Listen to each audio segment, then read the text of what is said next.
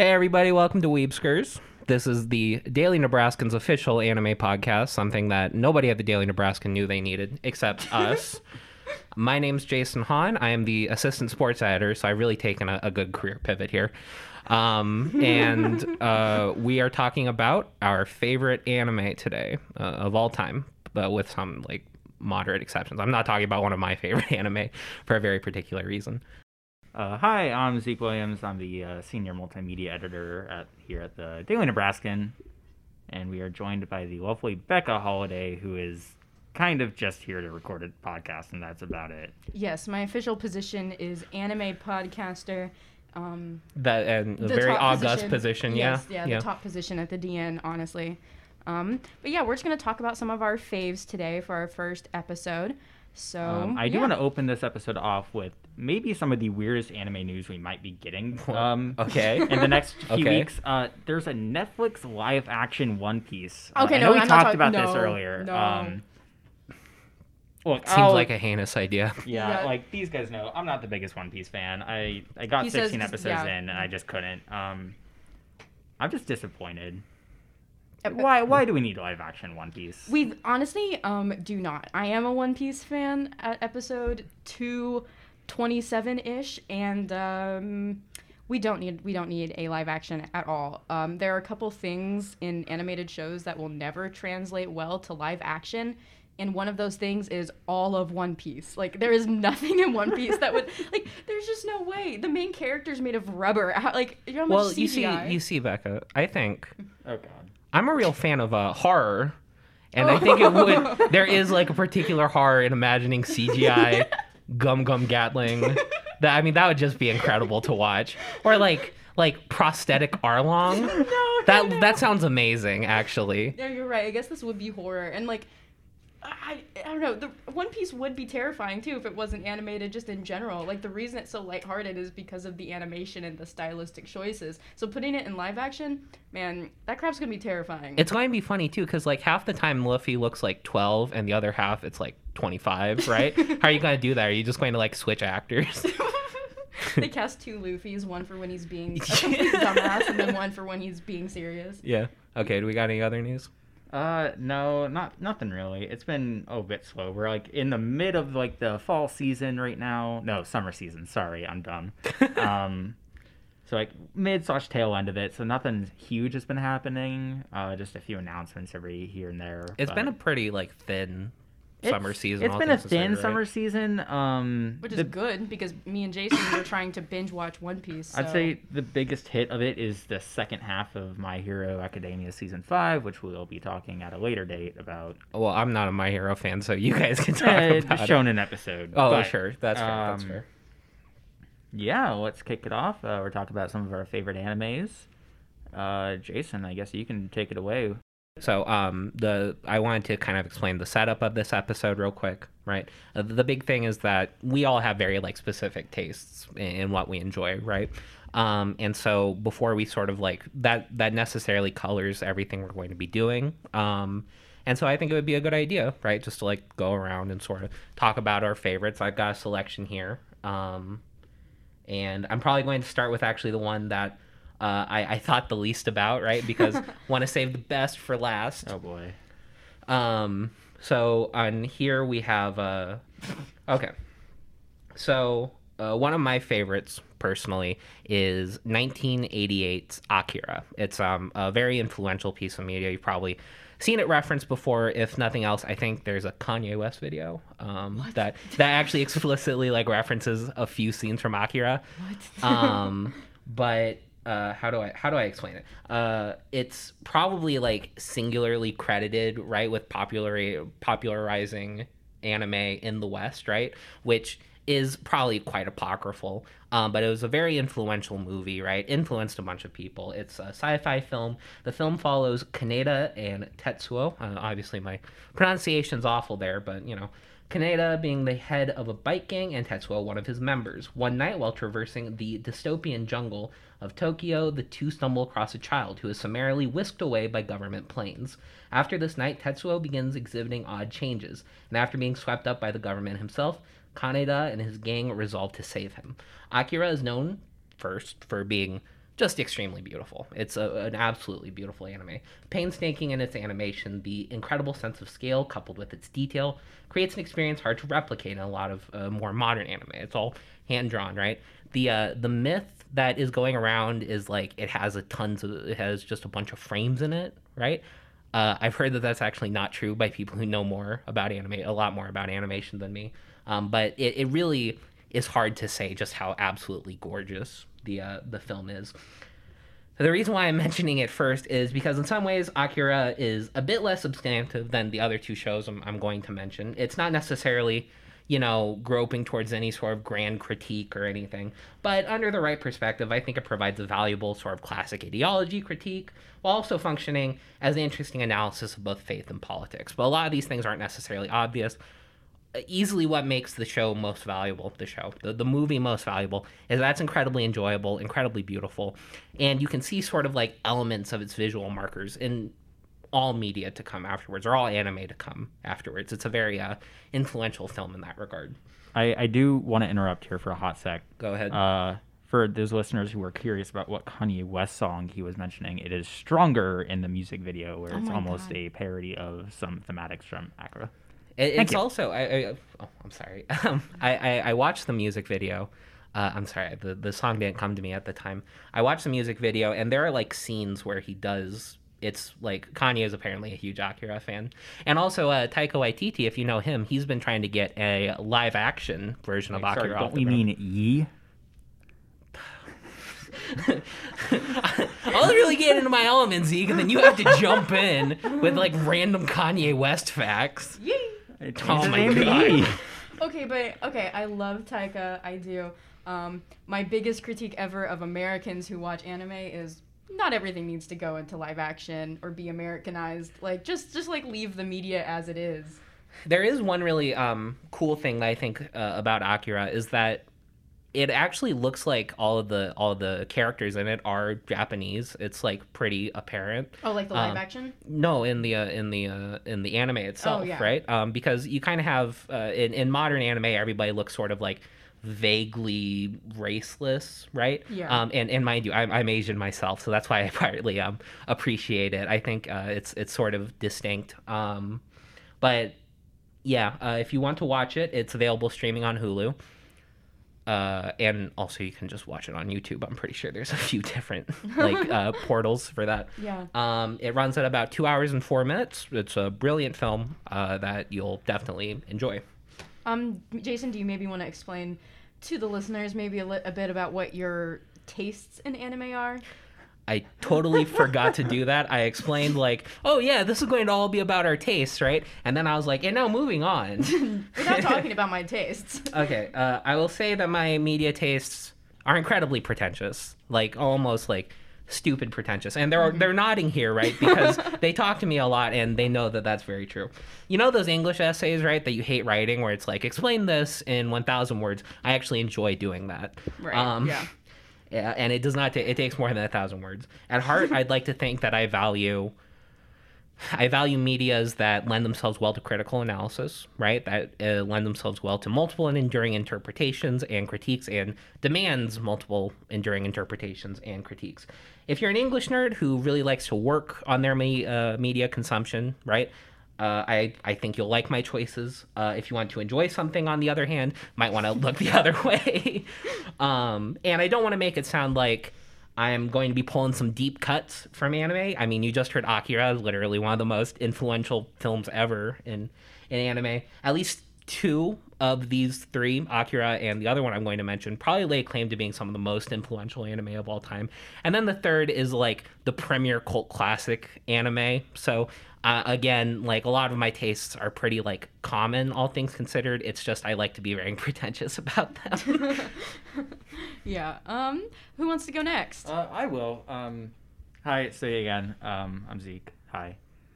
So, welcome, Zeke. Welcome to Alcoholics. Yeah, I was about to say that. Hi, Zeke. Nah. So I don't know. If I'm gonna start off with taste, I can't really pinpoint it on one thing. Can't really say I'm a huge like mech nerd because even I don't. You really? Because I've I've seen. Look at each other. I've seen 3 mech anime in total. 4 if we're counting Darling in the Franxx. That's a mech anime. But this What isn't- about Attack on Titan? We're not getting into Attack on Titan tonight. What Anyway, about Ratatouille? Z? What about Ratatouille? Anyway, I would say I do tend myself leaning towards action / high-paced anime. That being said, the first of my favorites that I'm listing off tonight is Those Snow White Notes. It's not necessarily one of my favorite animes of all time, but I think it's just such a beautiful piece of media. It's about this shamisen player whose grandfather died, and then he kind of loses his way in life because his grandfather told him to stop playing the shamisen. Real quick, what's a shamisen? Yeah, what is a shamisen? It is a traditional Japanese instrument. Gotcha. What String is it? instrument. String instrument. Cool. Yeah. I thought it was a great piece of media. The music was very nice, and it was a nice refresher from all the rock pop that I hear on a day-to-day basis, and it was just it felt grounded. It knew what its story was, and it executed it very well. Yep. Great Discord notification. Yeah, good. Well, which one was that? Let's see. It was Drake talking Okay, about great. One Piece. Shocking. Great, good job, Drake. Shocking. So with regards to those Snow White notes, right? Yeah. Let me just ask the simple question first. Where can they see it, and how many episodes is it? Oh, okay. I guess we're doing that. I believe it is 12 episodes on Crunchyroll. And it was the spring season, right? It's new. It just came out this year. Granted, the manga, which is weird to me that there's a manga for a music anime. Where like all the meaning is like I saw the first few episodes and all of the meaning was kind of in the music scenes. Yeah. So I'm not entirely sure, but the manga's been going on for quite a while now, I think. Maybe it has like a wanna QR say. code that you can scan and like listen along. I have the wiki pulled up right now. The original release for the first volume was October 15th, 2010. Probably no QR code then. The first English release was March 30th, 2021 for the manga. But yeah, the anime was this spring, which was a very heavy season, but we can talk about that sort of stuff later. There was a lot this spring. Are they going to do a season 2? Do you know yet? Probably not. I think the ending was open-ended enough that you could, if they ever decided to pick it back up, they could. But it kind of resolved. But it resolved enough. Gotcha. Like, okay, I'm just trying to, because I haven't seen it, right? You were talking about it when you were watching it. You were really enjoying it. But, like, what kind of headspace do you need to be in order to start enjoying it? Or is it, can you just jump right in? Because it sounds pretty heavy, all things considered.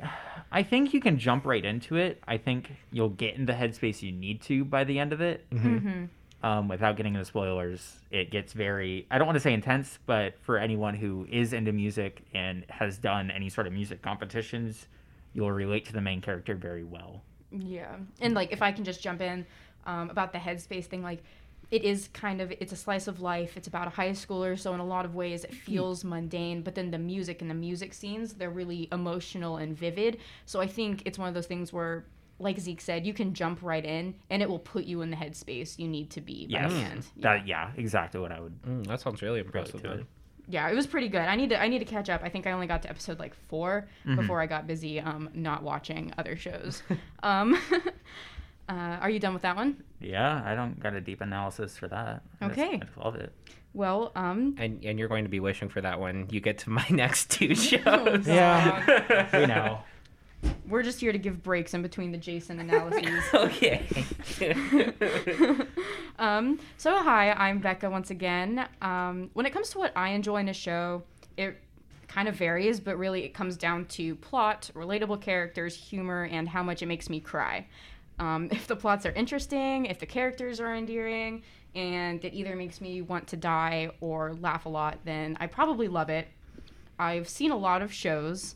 Right now on my little anime spreadsheet, I have 74, and I'm trying to hit triple digits before 2022. But as I mentioned, I am binging One Piece right now, so that might not happen. And also her watch list is like 9,000 shows long. Actually, my watch list is only 254 shows long right now. I don't know. Jason. I got lost in it. And honestly, I have so many shows that I am watching right now because I avoid finishing them. Because when you finish a show, you know, it kind of comes with that really specific and fun depression where you finish something that you love so much that you want to die. So, like, I tend to not finish shows that I like. Sure. So for that reason, I have about 20 shows that are listed as ongoing right now. Ranging from shows I started recently, like One Piece, and some rom-coms that I just picked up on Crunchyroll, to stuff that I started back in 2015, like Code Geass. I still have not finished Code Geass. I started watching this when I was like 15. So, regardless, after 6 or 7 years of Weebery, I have lots of favorites, so I'm excited to dive in. Yes, Okay, Weebery. so where are we starting with? I think I'll start with Saiki K, professionally known in circles as The Disastrous Life of Saiki K, and it's a comedy short series based on the manga by Shuichi Aso. Excuse my pronunciation, please. I think it can't be worse than how I pronounced it, Kaneda. That's fair. It's about 120 episodes, but the episodes of Saiki K are about half the length of a regular anime episode. So if you're watching on a platform like Netflix, they compile the episodes. So instead of 120, it's closer to like 60. Well, that's crazy because I actually did watch it on Netflix and I did not. I did not know whatsoever. No, really? Oh, that's crazy. Well, I only knew because when I was making my spreadsheet and I was trying to find how many episodes of Saiki K there were, and it said 120. I was like, what the hell? There's no way this is 120. It's like, I watched this in like 2 nights. There's no way. Yeah. But it's just because they're technically shorts that have been kind of piled together. The premise of the show is that this kid named Saiki Kusuo, I would love to be able to pronounce things correctly. Saiki Kusuo was. I love it so much I cannot pronounce the character's last name. Anyway, Saiki is born as an extremely powerful psychic. So basically, any power you can imagine, he has, including flight, super strength, super speed, telekinesis, whatever. Despite all of this, Saiki hates being the center of attention. He's super apathetic, and he just wants to quietly live his high school life. But he keeps accidentally being a magnet for the weirdos of the school. Why do I like it? It's seriously freaking funny. It's absolutely one of my favorite comedies. There's something just really innately funny about a completely apathetic character who keeps attracting trouble and friends despite not wanting either. Another element that lends it so much humor to me is the fact that the group of weirdos that end up being Saiki's friends, each one of them seems like they popped out of a different genre of anime. And because of that, they're great foils to Saiki, who is so stagnant. For example, we have Kaido, who thinks he's the main character of a supernatural shonen, and Hiro, who talks and acts like he's straight out of an intense sports show like Haikyuu. And he's really the pinnacle of that one guy who takes PE way too seriously. Hey, I take offense to that. I have some doubt. It is like, if I can just build off real quick, like a lot of sort of comedy anime, it sort of like is the reciprocal laugh where it's like, oh, I know I'm enjoying this, but I'm not actually going to vocalize it, right? I think Saiki K actually does get like a lot of good chuckles out of people, like really good laughs. Yeah. Which is sort of rare, and it's not necessarily. I think that pretty much anybody can pick it up, regardless of your sort of anime experience in it. Really, that's interesting. I do think I really do think that's the case. I kind of said the opposite, actually. Wow. My recommendation was that obviously I recommend Saiki K to anyone who wants a lighthearted, feel-good comedy, but because it's a satirization of classic anime tropes, I actually recommended that you not watch it until you see some different genres of anime. That's interesting. I suppose I did watch it after like knowing the different flavors of Weebery, so maybe I don't have the best opinion on this. I mean, because like I think it'll be funny for anyone, but like again, with all of the characters besides Saiki feeling like they're coming out of a completely different genre of anime, it's something that I think would be even funnier if you've seen stuff in that genre, because then you kind of understand what the anime is referencing by making those jokes. Yeah, it probably wouldn't make much sense, the swashbuckling cat who just is like hanging out around Saiki. Yeah. And so that's really all I have to say about Saiki. I think it's super funny. It's super good. It has a couple different seasons. Honestly, its layout is weird besides the episodes being half length. It has a season 2 that's remarkably shorter, still good. And then after that, it has like a restart of it, which is kind of like a season 3. Yeah, well, didn't like Netflix commission that one? Yeah, Netflix commissioned it. Yeah, it was brought on straight by Netflix, and it kind of comes on right after the end of season 2, but they don't call it a season 3. So it's really weird, but they're all really good, so I definitely recommend it. Okay, so we had a bit of fun, and now we're going to one of the darker shows. Oh boy. We're not getting to the pinnacle one that I love, right? But the next show on my list is, in part, a bit more niche, but it's certainly still one of the most famous works of Japanese 90s anime.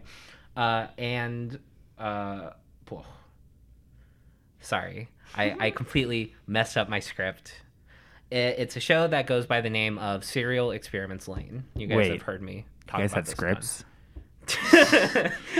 It does go to show like our different tastes in media, that Becca has like rough outlines, right, with like good material in it. I like straight up just wrote everything down, and I'm just straight up airballing it over here. He is straight up like having. I had to write this at work today, like an hour ago, because I didn't know we were actually recording until like 4 hours and ago. I've had this right. Don't like. I think that we seem so prepared, actually. Okay, so Serial Experiments Lain. If you know anime, this isn't exactly a very unorthodox choice, right? You might not have seen it before, but you've probably heard the name. Okay. And I believe that Lain is on your watch list, isn't it, Becca? It is. It is on my watch list. So please expect between 2 and 5 business years before I arrive to it. But yes, it is there. Okay. So Lain isn't made special by its plot. But basically the show follows Lain Iwakura, a girl in junior high, and her process of discovering the virtual realm of the wired. In this digital landscape, her self-identity begins to fracture and break apart. I'm like, it's a weird sort of plot to give, right? But the show doesn't really work on the basis of its plot. What I think makes Serial Experiments Lain so special is the project it tries to undertake. The show is, from one vantage point, a reflection on identity. The most enduring interpretation of the show focuses on its relation between identity construction and the internet, how one comes to refer to themselves digitally. However, that is far from the only interpretation of the show. One of the interpretations which is most appealing to me, and the most fascinating, is putting its technology critique in dialogue with queer identity. This is a interpretation I've seen formulated a few different ways, and I tried to come up with a good Cliff Notes version of it, which was spoiler free, but it's not quite easy to do, right? So I really do recommend watching the show and then reading some of those or watching some of those critiques.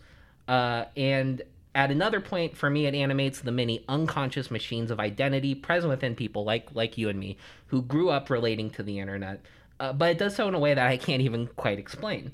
It needs to be experienced before you really get what I mean. And I know that's literally probably the most pretentious thing I've ever said, but if you know what I'm talking about, if you sort of know the rough contours of the show, or if you've seen the show before, I think you'll understand what I mean. A lot of the media, to me, which deals with, the internet as kind of an abstract thing, views it from the point of self and other, that there's a tangible barrier between the social dynamics of the internet and the real, right? The not internet. Lain deconstructs this binary. It shows how the real is more impacted by its opposite in the internet than we may like to think. And so Lain is a show which both demands and rejects any sort of strict classification or interpretation. It's a show which is both very hard to enjoy at times, but also requires compulsive attention and contemplation. That being said, if you haven't quite picked up, Lain is famous for its sheer oddity. The story goes that in the West, the first 40 reviews of Lain all included at least one word in it, right? And that word was weird. The first episode is called Weird. If you don't like weird stuff, it almost certainly won't appeal to you. But if it sounds interesting from my description, it's 13 episodes on Funimation, which might not sound like that much, but they're really hard to get through. They're very substantive and dense, as it were. So give it a shot and see what you think. Cool. Yeah, that one is on my list. I don't know when I'll get to it, mainly because I don't have Funimation, but I am intrigued by it, so I'm hoping I get to watch it soon. Not on my list. Probably won't get to it. Very much the Zeke answer there. Probably won't be on my list. By that explanation that I just gave, Zeke is like, yep, and I'm actually crossing that one off my list. Anyway. Moving on. Next anime we're talking about. This is probably one of, if not my favorite, battle shonens of all time, Jujutsu Kaisen. Gojo. Continue. Anyway. Yeah, this is what we call spitballing Zeke that he hasn't. Yeah. Sorry, it's been a long day. Anyway, I will say, don't start your battle shonen career with Jujutsu Kaisen. It's gonna be rough. You'll have no idea what half the thematics are. That being said, I think Jujutsu Kaisen does a great job at taking the normal battle shonen tropes, like really powerful main character, a weird ability that they somehow acquired. Whether it be you have a demon fox inside of you or you're made of rubber. It Damn, takes, so true. It takes all of the normal tendencies of a battle shonen that, while make battle shonens as good as they are, also make them really repetitive, bad, just the same sort Awful, of the like worst. the same boring bland that like, oh, this is just Naruto 2.0. Looking at you, My Hero Academia. Anyway. Oh yeah, it comes from the guy who's been watching Boruto and is like, oh yeah, this is awesome. I will be honest, completely caught up on Naruto and Boruto. Anyway. I'm not letting that MHA insult go. I'm not talking... Well, I haven't seen Naruto, but I am still taking offense to it, and I will never forget. It does hit a lot of the same notes. Anyway, it is currently streaming on Crunchyroll. It's about 24 episodes with a movie coming out this December in Japan. We're not entirely sure if there is... I mean, there will probably be a U.S. release, but we're not entirely sure Especially when. after Mugen Train. Especially after Demon Slayer's success, yes, there will be a English release eventually. And if not, I might be going back for the winter, so I'll watch the movie without you guys. I just want to preface this. Becca has not seen Jujutsu Kaisen. I gave her my Crunchyroll in March to watch it, and it is now September, and she has not started. It's pretty that makes incredible. It sound so bad. That makes it. It's been almost a year now that you say it like that. We've been basically telling her to watch it for about a year now. Yes, and it just has not happened. I've been very busy. She really is like a very big fan of certain characters in JJK without ever meeting them. I do not need to meet Gojo to know that he is my husband. That has nothing to do with it. Okay. So now, when it comes to JJK, yes. My big question is, I've seen the first season, thought the first season was great. Do you think that it's going to live up to its promise? Because you've read the manga. I've read a bit of the manga. I've read at least like the first half of what the second season will be adapting. Yeah, and because Zeke has claimed that JJK is going to be known as one of the greatest battle shonen. I think it has the potential, depending on how the manga goes. Mm-hmm. I even declared that before I saw the manga, just because it's Studio Mappa that took this over. Which, granted, they caught some flack for Attack on Titan Season 4. I still do not forgive them for Attack on Titan Season 4. Really? You didn't like it?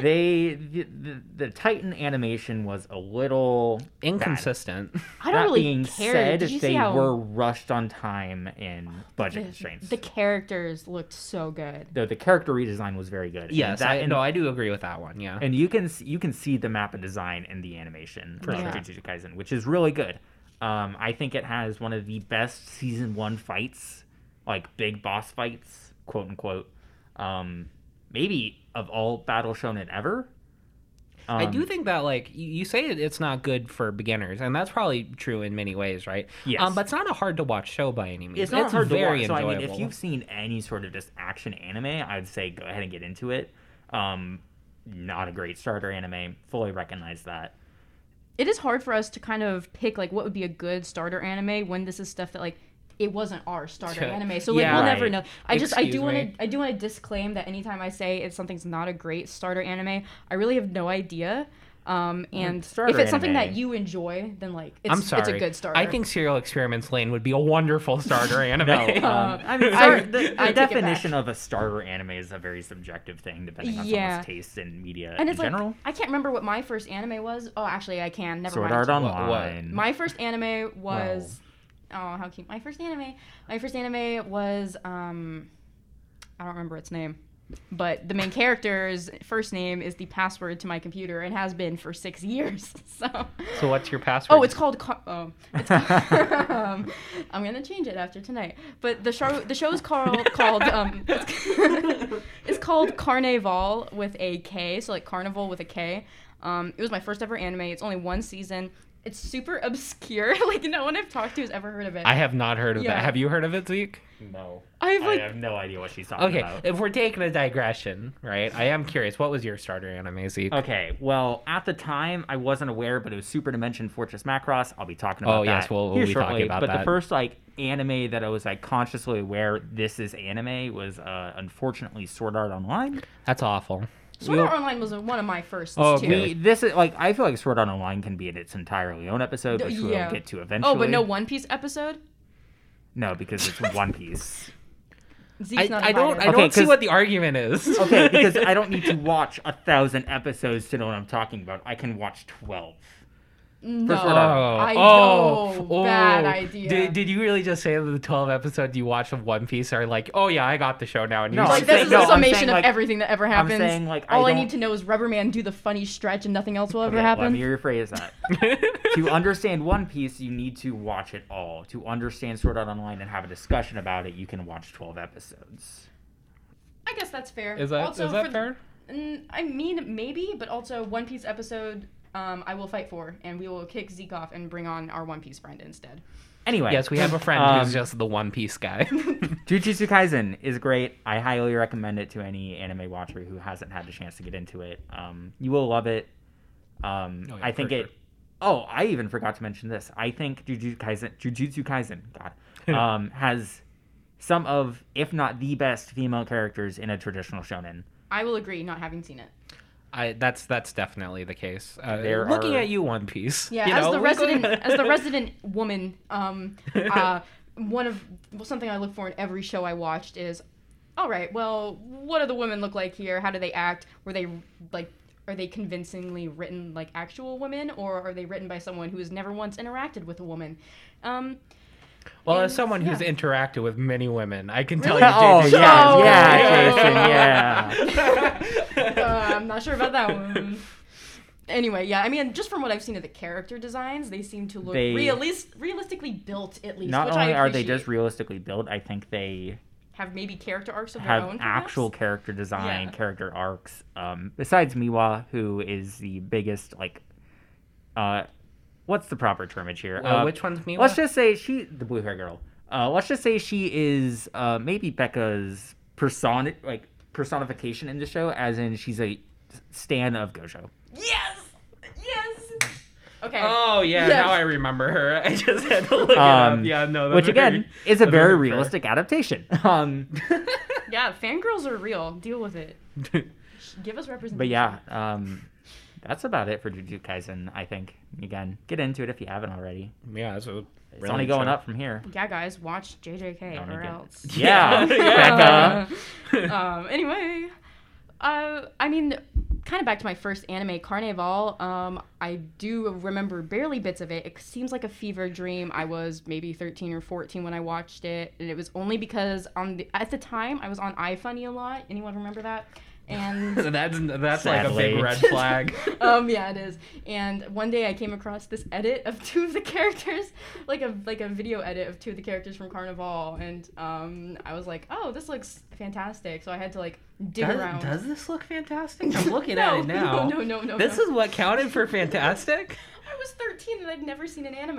Okay. I still don't think that's I like. just saw a hot guy, and I was like, I need to watch whatever show he's from. You're talking about a show that on Annie List has a 66%. Like, Okay, but look at Garricky. He is so hot. yeah, he is pretty hot. Exactly. And I Okay. was 13 once again. So I started watching the show. And I mean, I don't remember much about it, but it was my gateway anime, so I have to give it some thanks. I know nothing about the plot. Don't ask me about the plot. The plot is Garricky was hot. Do you guys know that I was a Dragon Ball nerd? Moving on. That's in character. That was actually my first. Yeah, so it was like 5th grade. I was the biggest Dragon Ball Anyway, Becca's second show. Let's go. nerd. All right, gang. Okay, so my second show is Ouran High School Host Club, which is, I will say, a cult classic among rom-com fans. And I'm actually wearing one of my Ouran High School Host Club t-shirts today because I've decided I'm going to be wearing a different anime shirt for every day that we record. And I don't think I'll ever run out, actually, because I think I have, like, 25, maybe? Yeah, that fills out our schedule. That'll last a while. Ouran High School Host Club is another comedy, a rom-com. It's a one-season show from 2006. It's based on the manga by Bisco Hattori. So a woman manga writer, which means, good chance it's good, honestly. It clocks in at only 26 episodes, but in my opinion, these are like some of the best episodes you'll ever see. It was one of the first anime I ever watched back in about 2015, and I just rewatched it this year, and it still ranks as a 10 on my list. The show revolves around Haruhi Fujioka, a high school student who gets roped into joining the host club at their high school, which is a club where the most elite and attractive boys in the school devote their time to hosting the ladies of the school, serving tea, making conversation, and blah, blah, blah, blah, blah. I should mention that this is a very rich kids' school, and that's why they have time for this. They're crazy rich. And the main character, Haruhi, not rich, but they got in on academic merit. Oh, good, way to fudge the pronouns there. Well done. I was doing it for spoiler purposes. You were doing it for spoiler purposes. Oh, so close. Well, okay, it's the first episode, whatever, no spoilers. Anyway, this show is so freaking funny. There are, only a few shows I would find funnier, maybe none, and the only reason I don't go and rewatch this one as much as I watch Psyche K, which I've seen 3 times, is because Ouran High School Host Club, it does have enough romance in it to make it angsty and not make me want to watch it all the time, because then I'll end up depressed when it ends, which does happen every time I finish it. At its core, it's really a satire of the classic tropes and themes of shoujo, which is a genre of romantic comedy primarily aimed at a female audience and also primarily written by female writers. So it has characters like the pretty boy, the strong and silent one, the mischievous twins, whatever. All these characters are satirizations of characters that you would typically find in a reverse harem rom-com style show. This makes it really funny, but it also kind of brings awareness to the weird and problematic stuff that sometimes wind up in these shows. For any viewers not familiar with anime terms, can you please explain what a reverse harem is? Oh yeah, that's yes, actually a good point. yes. Actually, Wow. dropping that one out without context. I didn't even recognize it because I was just like, oh yeah, just reverse harem. Oh of yeah, course, just common the genre. terms in our vocabulary. Everyone knows this. So in a lot of shows, they can be characterized as harem anime, where there is, which is, Zeke's Crunchyroll watch list. No. No, it I is- won't. No, my Crunchyroll watch list is your watch list. Okay, well, the recommended is a lot of harem Okay, animes. I'll be completely honest. My favorite anime of all time is a yeah, harem I'm not anime. gonna talk about yeah, that I one. know. And so a harem anime is just something that some people would classify as a rom-com. I would not, for various reasons, where there is a guy main character who has several willing ladies that are in love with him, and it's a bit of a love triangle, but it's usually more than 2. Instant comedy. Instant comedy, am I right? And usually all of these girls have very distinctly different personalities to each, and carry a different trope of different female anime characters, which is probably one of the reasons I don't love harem anime, is because they're pretty one-sided. Not all of, but in some harem anime, the women are just well, this one's the nice one, and this one's the mean one, and this one's the funny one, and it's no real person's freaking like that, but whatever. Well, my favorite anime, they're all the weird ones, so that might make it better. That's true. And so a reverse harem is kind of, it's what it sounds like. It's just the opposite. It's when there is one female character and several male suitors in the mix. So that is the style of show that Ouran High School Host Club is satirizing. Another reason that I like this show is based on interpretation. It was the first pretty good LGBTQ plus representation I saw in anime. I'm not going to say it's perfect. I will not claim it's even good. I said pretty good. There is some stuff in there about a trans character that I think could be offensive, but it also depends on the viewer and interpretation. While I do identify as queer, I am not trans, so I am not the authority on the appropriateness of these scenes. But from my point of view, you can interpret it in the same satirical way that the rest of the show is presented. But I'm not going to say whether or not that's justified. That's not really up to me to say. But overall, the show has some super lovable characters, some romance, it's super funny, and it has one of the best opening and ending songs in anime, so I definitely recommend it. And I hope you enjoy it if you watch it, because it's one of my faves. Yeah, so just to add my experience, I have seen about 12 episodes of it on Becca's request, and it is very enjoyable. She's not misrepresenting anything here. I can't quite remember the trans representation, so I can't quite speak to that angle of it. I'm not even sure you've gotten it to it yet. Okay, so that, because I don't think if it was that bad, I don't think I would have spaced it, but I think it can be interpreted pretty bad. I think if you'd seen it, you would have remembered it because they make it pretty obvious. Sure. But yeah, it's a very enjoyable show, very funny. It's definitely the satirization, like you spoke of. It's very self-aware. So, and honestly, I've noticed that among some of my favorite shows, like there were a couple others I was considering talking about today. They all tend to be kind of satirizations of that rom-com style. Just because, I don't know, there's something just so funny about taking a trope and pushing it to its fullest just for pure comedy with that self-awareness part. And it speaks to how much Zeke really loves this genre that he's not even paying attention right now. Yeah.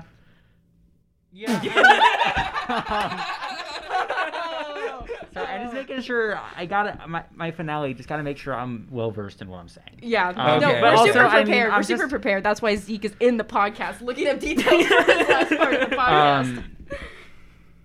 I mean, I'm just not a huge JoJo fan. I enjoy nice, like, romance every now and then, but just, like, not my thing. We get it. You hate women. Damn. Just kidding. No one here Okay. hates women, as far as I know. Look, we've known Zeke for a long time now. What do you think? A couple months, maybe 2. No, it's We have all known each other at least a year and a half now. You went to his birthday. Who? Okay, do you think Zeke would enjoy Ouran High School Host Club?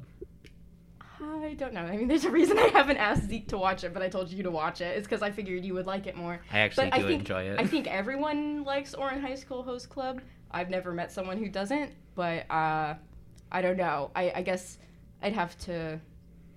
I guess I wouldn't know until he tried it out and saw. It's on the list of things that I should be watching, but instead I'm rewatching the same 3 animes. That's okay. Which, when we get to it, he'll tell you what those 3 animes are.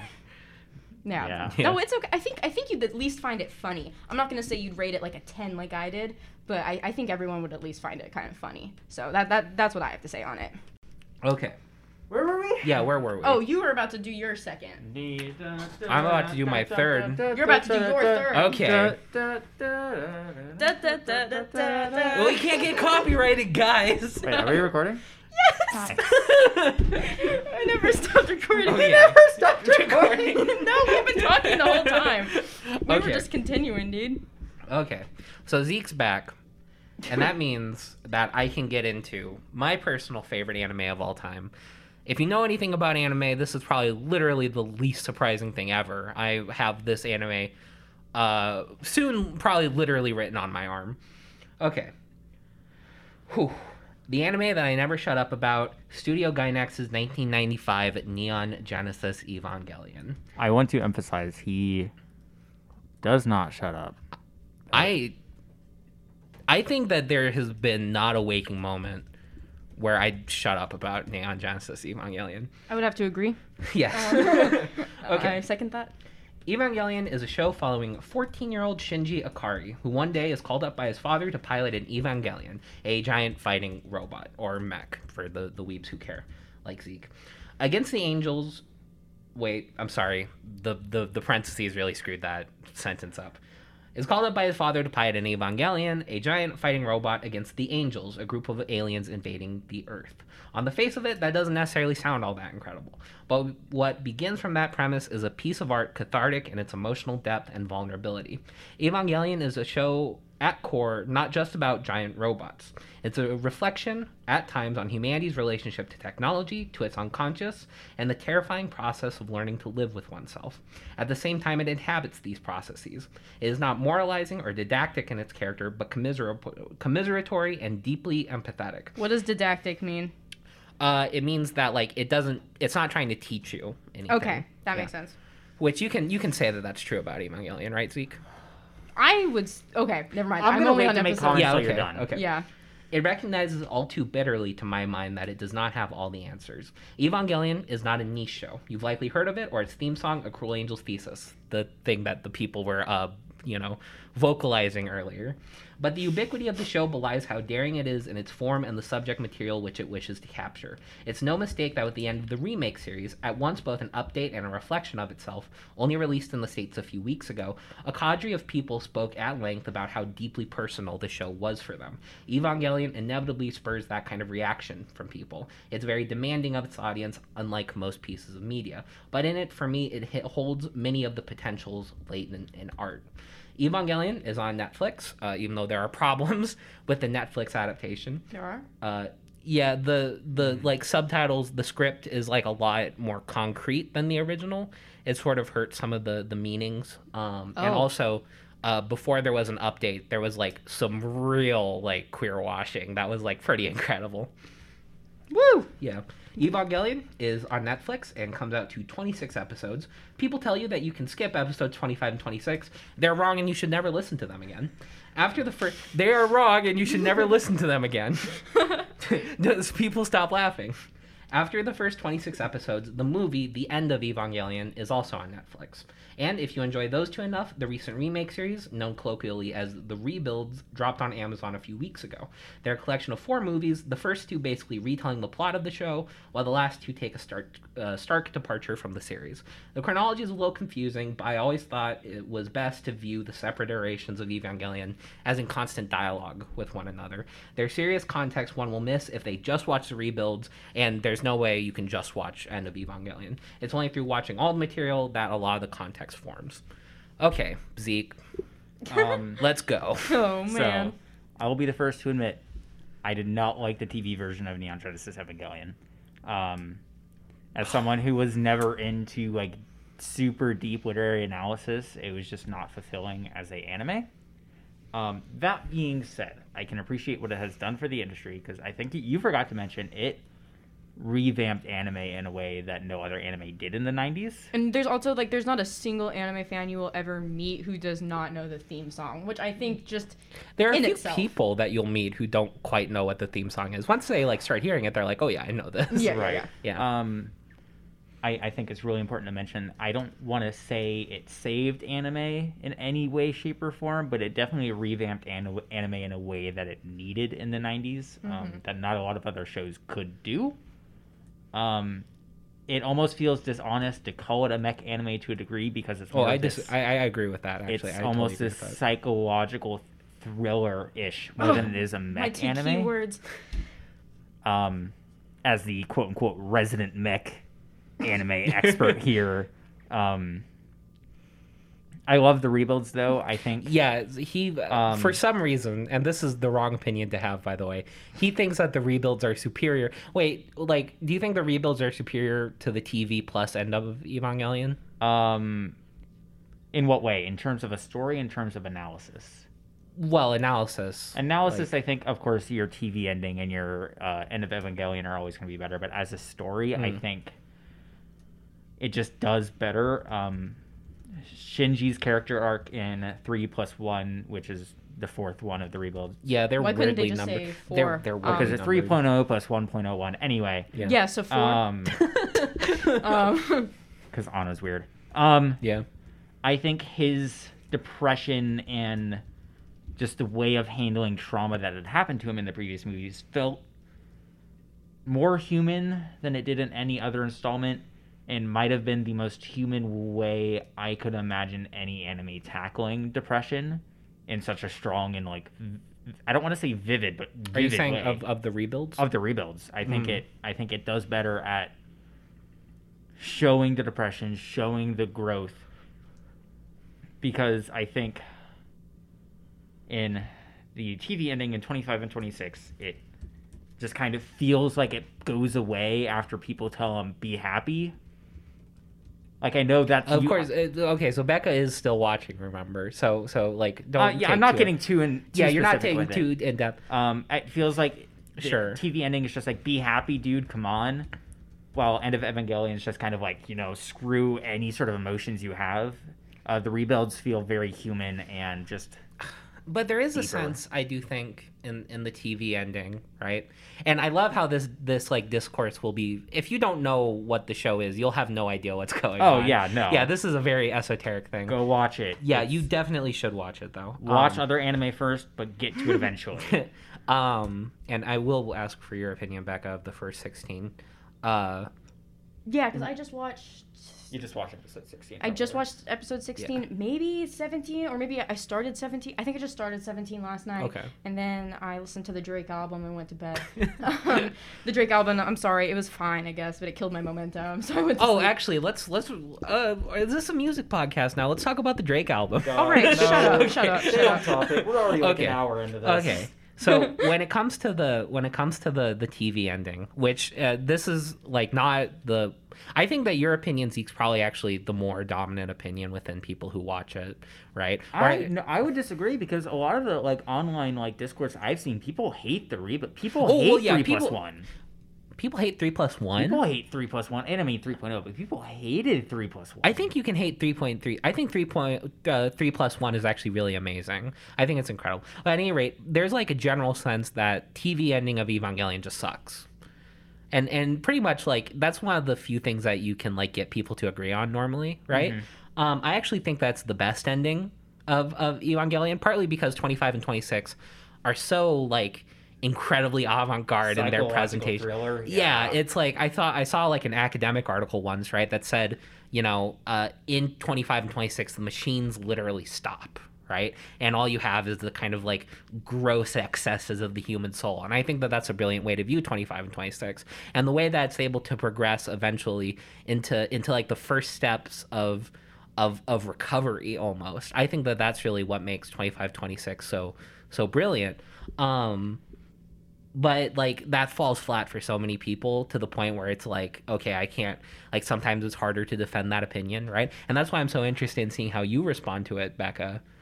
Because like there's a real divide, I would like to say, to an extent, of like whether or not 25 26 is any good, how to put it in context with the rest of the series, right? It's a very, I mean, it's a dialogue that's been going on pretty much as long as the waifu wars. Oh my god. Waifu war, good Not the old- waifu wars. that we can't talk about because that'll spoil half of it for That Becca. oh yeah, that will I totally can't believe spoil the there's a show. waifu I'm not introduced to. Are you sure? I mean, for I mean, some of the fans of the show, there is one waifu you're not introduced to. Oh god. Yes, I'm talking about yeah. Good old Mari. Anyway, I'm scared. Well, I mean, from where I am at the beginning of episode 17, so kind of getting close to the ending of the show-ish, I guess. Like I said earlier, psychological thriller are two of my happy words. So, so like hearing that it becomes more like that is actually like an anime turn on for me. But like I remember the first time I got ara scared in Evangelion was in like episode 3 or 4, I think was the first time I texted Jason where I was like, what the hell is happening? Like, this is terrifying. And that was just for a split second. But that's the kind of thing I like. I like when it builds up for so long. And I don't know. To me, I really like Evangelion so far. I thought the first 16 episodes were really good, but I have no conclusive stuff on it because I'm not done. The fact that she was able to get through Magma Diver and it is still like, oh, I love this show, or Honestly, I enjoy this kind of show. liked Magma Diver. I'll be honest. I Dude. think I didn't pay attention to that. I think I just like kind of put it on and then I was like doing work in the background. I just did not pay attention to that episode. Everyone says Magma Diver is like the worst episode. I mean, it wasn't like consequential, I guess. Like Yeah. it wasn't important, but like I didn't hate it. So maybe I just have like really low standards for things, but I thought it was fine. I do think. Well, what was your opinion of 16 since you watched it last? 16 was amazing. 16 was so good. I can't I don't want to spoil it for anyone, but I thought it was really good. It has all the things I really like in a psychological kind of deep dive. The visuals were amazing. Yeah, I don't know what to really like say other than Sure. spoiling it, but I really liked 16. Yeah. I have a weird sort of like Evangelion tier list when it comes to the episodes I want to share just real quick before we move on. Like I think 1 through 4 are pretty brilliant, and then like 5 through 5 through like 14 are just like I'll take it or leave it. There are some moments like Dance Like You Want to Win, I think is a great episode, and I'll always defend that. That one was pretty good. But then like 16's brilliant, 17 through 19 are good but not like incredible. And then pretty much from like 20 onwards, like 20's brilliant. 22 is my favorite episode. Once you get to 22, Becca, you're going to freaking adore it. It's like an amazing episode. I'm excited. Oh. I'm hopefully getting there this week. Maybe tonight if I can grind out enough in Genshin. But I also, have to work tomorrow, so we'll see. You have to work tomorrow? Like, yeah, noon to 8, so... Oh, that sucks. Oh, wow, you sound really sympathetic. I'm killing myself. 7 a.m., baby. Let's go. At Arby's? No. Oh, here? Football. That's lame. I have to get up at 7, rather. Imagine being a weeb and also being in the sports. Must suck to be you Yeah, guys. I know, It's right? really not fun. Yeah, I was like, this sounds like a lot of commitment. Okay. Missing so many new episodes right now. Anyway. I got to talk about Evangelion for like 10 minutes. You don't know how happy I am. So Zeke, let's please talk about your Take favorite. it away with good old Super Dimension Fortress Macross. It is, I triple checked just to make sure. It is the, unless your third is like some like anime from the 70s, it is the oldest on this list of all three of us. Actually, my favorite anime is Astro Boy. Anyway, so Super Dimension Fortress Macross. It's 1982, and it's this beautiful mech idol romance story. I think it does a really great job at subverting, even because it was still in the prime of Real Robot Mech, which, for those who don't know, Real Robot Mech is like Pacific Rim. It's like these, they look like they would just be a real robot you would like see in a sci-fi story, compared to like compared to like Evangelion, where they're like very fluid. yeah, I mean, you could argue Evangelions are like biomechs, but they still fall into the real robot. We're talking I can't, like the super robot sort of stuff. I can't even like give you an example off the top of my head. Well, like Gundam, right? No, Gundam was like the first real robot sort of this gruesome war story, which Macross takes influences from because it's this real war story that's set, well, in space with aliens, but it diverts from the real robot genre by, instead of going off of this whole, yes, the best military, the best weapons will win the war, it kind of goes in this culture shock of, oh, wow, let's use music, love, stories to then subvert the enemy, which then they use giant space nukes to destroy said enemy, but they use music to get there. Yeah, that's Super Dimension Fortress Macross doesn't really take that theme as far as some of the sequels do, such as Macross Frontier or Macross Delta, some of my favorite animes of all time. But I would start with SDF because obviously you can't talk about Frontier without talking about the original. Yeah. Can I add about SDF real quick? Yeah, you've seen it. Yeah. Go So ahead. I saw SDF at Zeke's request, and I was expecting it to be sort of like stupid and whatever, right? I actually was. I'm sorry, Zeke, right? Oh no, I totally get that. I still watch SDF and think parts of it are stupid. I was actually pleasantly surprised with sort of the depth of thought that goes on for like a lot of it, right? And it's very enjoyable. Some of the camera work too is really incredible. Camera work? Yeah. Yeah. Just like the sort of cinematography. Yeah, the cinematography of episode 27, and henceforth for sure. the movie adaptation called Do You Remember Love, which I think is one of the best anime No, movies. yeah, Zeke will talk about Do You Of Remember all time. Love until he I dies. still need to watch it, and I'm very actually excited too because I've seen some snippets and it's I pretty think- incredible. Yeah, it's some of the best like pre-CG animation of all time. I Sure. will die on that hill. Yeah, but like with SDF, it's just got a lot going on, and it was really very fulfilling to watch. I will say that something you might not quite have mentioned, it does feel sort of Saturday morning cartoony sometimes. I mean, to a degree, yeah, but that's also the era of anime it was in. Yeah, so you can't like it was definitely like 70s anime. 82, but- 82, sorry. It was definitely 82 anime, but you can kind of get over that hurdle. And it's just very enjoyable. It's got a lot of really interesting things going on. I would So, say like yeah. the first like 12 episodes definitely feel like a Saturday morning cartoon, but they tend to overarch into this overall story. Oh yeah, which a and lot it of does. like, It does Saturday morning. definitely. Yeah, as things start to pick up, there's lots of really cool stuff that I goes would on. talk about where to stream it, but we can't right now. Just some context on that. 1984, a company called Harmony Gold licensed the first series, Macross, from like a third-party company who helped with production, so they had certain rights to it. It was a really weird mess.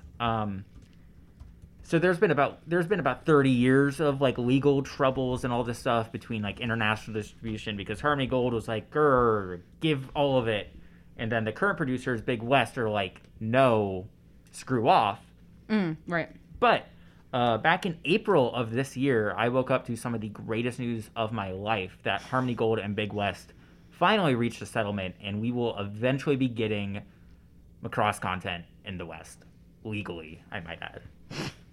How exciting. I think I might have cried that morning. And that's okay. Well, because Macross was like one of the first animes I've ever seen, because it was then licensed from Harmony Gold, and they licensed 2 other completely unrelated mech shows and made this one collective called Robotech. And Robotech was like my thing growing up. Like my dad watched he's going it to when talk he was a about kid. Robotech for the next 20 minutes. Like 5. But like my dad watched it growing up, and then he showed it to me, and I just like fell in love with it. Like it was so cool. You have Me showing my progeny Owen High School Host Club. No, you A7, showing them Kiss Him, not me. Oh no. Okay, keep going. like seeing these really cool. And okay, now going off of this, the mech it introduced was like also like different, because different to like Gundam, because it was this fighter jet that then transformed into like a Gundam-esque robot. And as someone who was like super obsessed with like aviation as a child and like planes and all that, that was so cool. And it does some really interesting things with that too. Right, Just and like I it's yeah. And the Definitely. sequels definitely like develop that and take that way further. And some of the mech in the sequels are just mind-boggling how cool, like, and intricately and like real they are in their design. Yeah, because as we all know, those the Blackhawks are really good at turning into robots. Oh yeah, totally. Who doesn't love an F-14 that can transform into a giant robot? That joke will probably miss everything. You can if this had video, you would be able to see that joke going straight over my head. I will say that like Zeke's passion for Macross and Robotech, It's inspiring. it really is inspiring. It is. Because he loves it so much, like about as much, more probably than I I would like. say more than you Evangelion. love Neon Genesis. But He really does love it, and it does inform a lot of his taste too, which is And totally cool because it's a very interesting series. And we can get into how Robotech also issued in anime in the West, but that's a whole different topic that I will not bore you guys with. Okay. Thanks. So we're talking about the real emotional heavy hitters for us too. You know, Evangelion's really personal to me. Macross is really personal to Zeke. So what do you guys? Your last one, Becca? Well, this one's not a comedy, if that helps. So it's at least that. And this is actually the only one that I didn't have time to prepare anything for. So I'm going to be pulling a Zeke, and I will just airball and everything. Let's go. I will just, like, I have one paragraph, and that is just how many episodes there are and who wrote it. So for my final favorite, I will be talking about Psycho Pass. Not like psychopath, the word. The word. This is Psycho Space Pass, like pass me the Dr. Pepper, Jason. Is this really how you're filling up time? Guys, we're already like an hour 20 in. Let's go. Shut up. So Psycho-Pass is a cyberpunk psychological thriller, and in case you were wondering, yes, cyberpunk is another one of my little happy words, so this hits all three things. It has about 41 episodes throughout 3 seasons. It's available on Hulu and Amazon Prime, apparently. I only saw it on Hulu, so I will not guarantee that it's on Amazon Prime. That's just what the internet told me.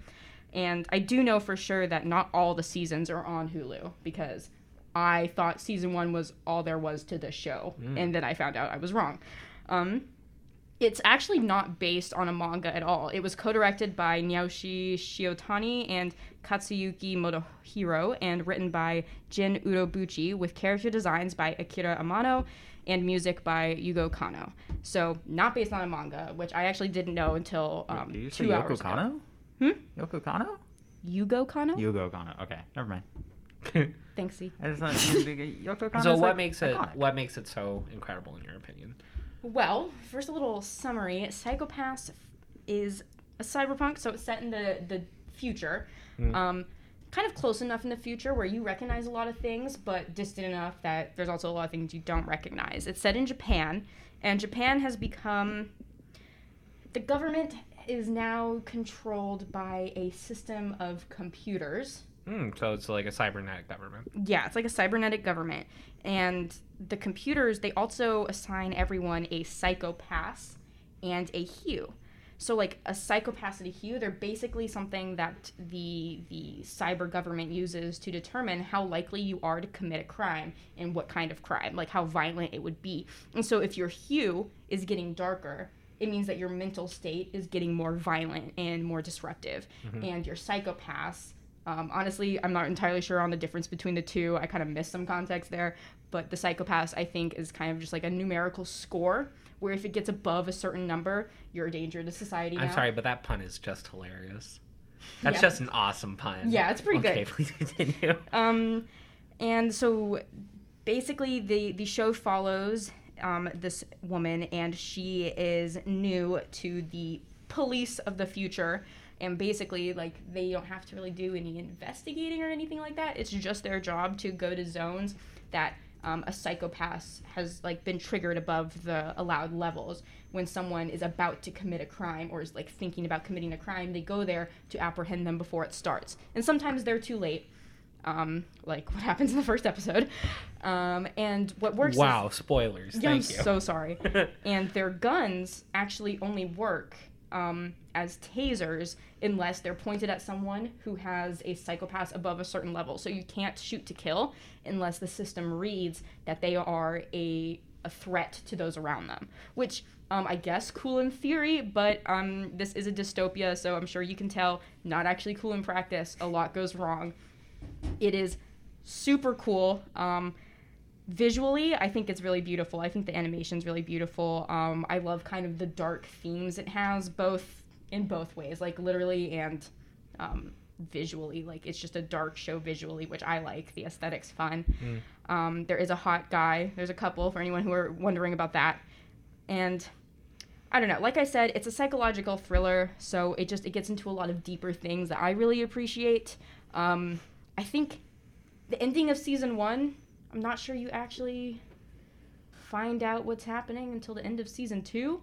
And I have honestly not watched season 3 yet, so I cannot speak to how good season 3 is. Season 1 is beautiful and amazing. Season 2, I really liked. You can read it as a bit repetitive. I would say that, like, the villain / plot is not all that different, but I think it's worth watching because season 2, you get a lot more information about the stuff you were left questioning in season 1. In season 3, no clue. Haven't seen it yet. Hopefully we'll watch it soon. But this is honestly one of my favorites. I don't think either of you guys have seen it. I think you would both like it, though.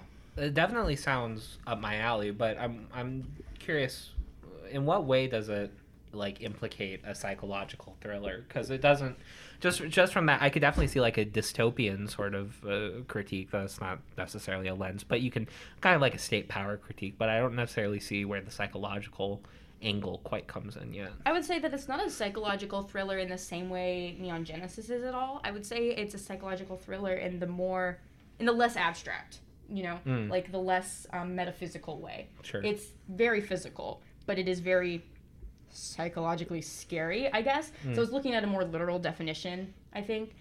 But I do just want to note how Jason and I denote it as Ava, and Becca's over here like, Neon Genesis. oh, my bad.